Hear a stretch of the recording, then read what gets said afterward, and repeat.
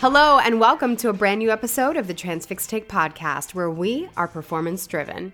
Each week we deliver news, insights, and trends for both sides of the supply chain from Justin Mays, our market expert. All right, Mays, welcome to April. What do we got? Hey, Jenny, great to be back with you this week to talk more freight as we start driving through Q2. Can't believe that we're already here, but here we go. Jenny, it is no April Fool's joke. If you kept your ear to the ground, you know that carriers are quickly losing their pricing power that they so confidently had over the past 2 years. This is due to the overall truckload rates declining and fuel prices continuing to remain extremely high. The trends we saw through March continued through last week. Overall spot volume is continuing to take somewhat of a nosedive, revealing a 15% year-over-year plummet in available volume. This is due to contract freight looking so much more attractive to carriers, leading to them only rejecting 13% of the freight being tendered to them. Which a couple of weeks ago, if you remember, on the show, we mentioned that the spot market was in high demand. So interesting how we turned. Which means there's a lot less spot freight on the markets, which is less options for carriers, unless they start taking contract freight once again, which they have been.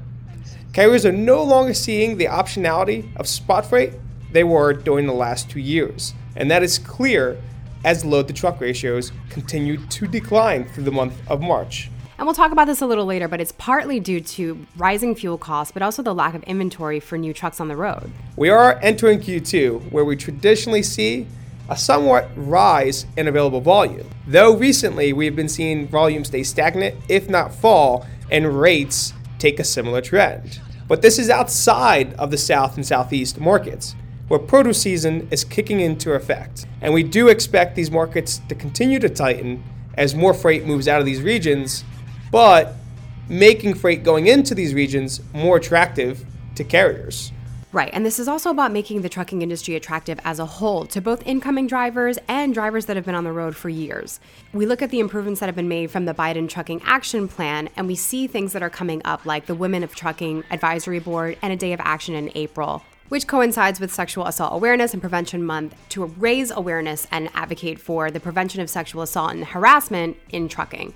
Lots more to come on the Biden Trucking Action Plan, which we will cover shortly on our blog, so stay tuned. It's been the big question, Jenny. Everyone in the industry is talking about it. Are freight markets just in free fall? How long will they be in free fall? You're the man with all the answers, so what is it? Everyone wants to know. Are we heading into that freight recession, or is this just the new normal and we're just at a normalized level?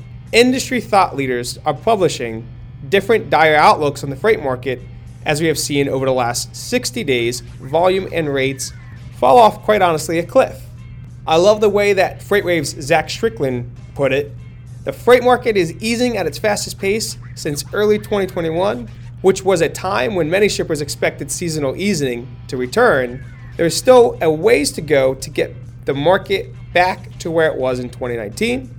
But the conditions of the past 18 months were always considered unsustainable, and tender rejection rates above 20% simply cannot last forever. Supply or demand will in the end move toward one another in a free market. And as Zach put it, that is simply what we are seeing now. Well, let's set a foundation and talk about where we are. Yes, rates are down, but rates are still higher as of April 2022 than they were in April 2021. When rates were extremely inflated as we thought a year ago. Second, let's keep in mind that demand is 15% lower year over year on the spot market, not in totality.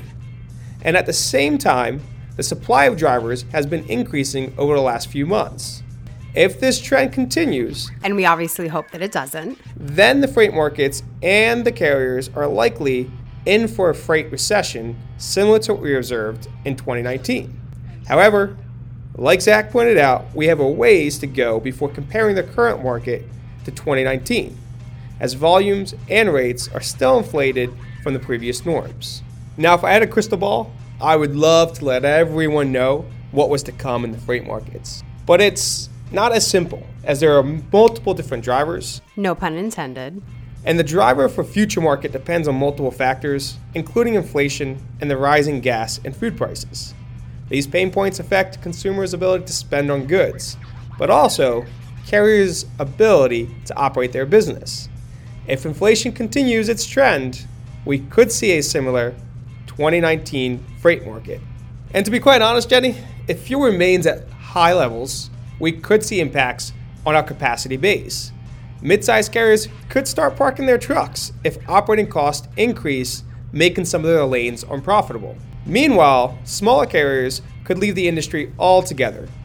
After 2 years of record rates for carriers, a good portion of drivers left the security of a larger fleet to run on their own. Right, and as times were good and high-paying freight was in demand, a lot of drivers took the opportunity to go and run outside of a larger fleet for their work-life balance.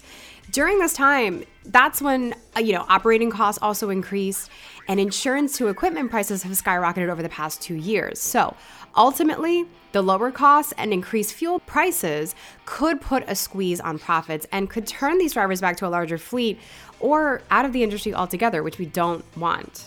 But that's all about the truckload market. So why don't we take a quick turn and talk about the ports? Give us an update there, Maze. Ports in the U.S. may be seeing a decline in volume as bottlenecks improve, but the same cannot be said for the largest ports in China. As lockdown restrictions in Shanghai continue to expand, supply chain issues ensue. Last week, ships waited to unload or leave the port increased by 300, 5 times the normal activity. The congestion comes from the shortage of labor due to these lockdowns, and it will impact global supply chains with possible rate increases and delays in transit.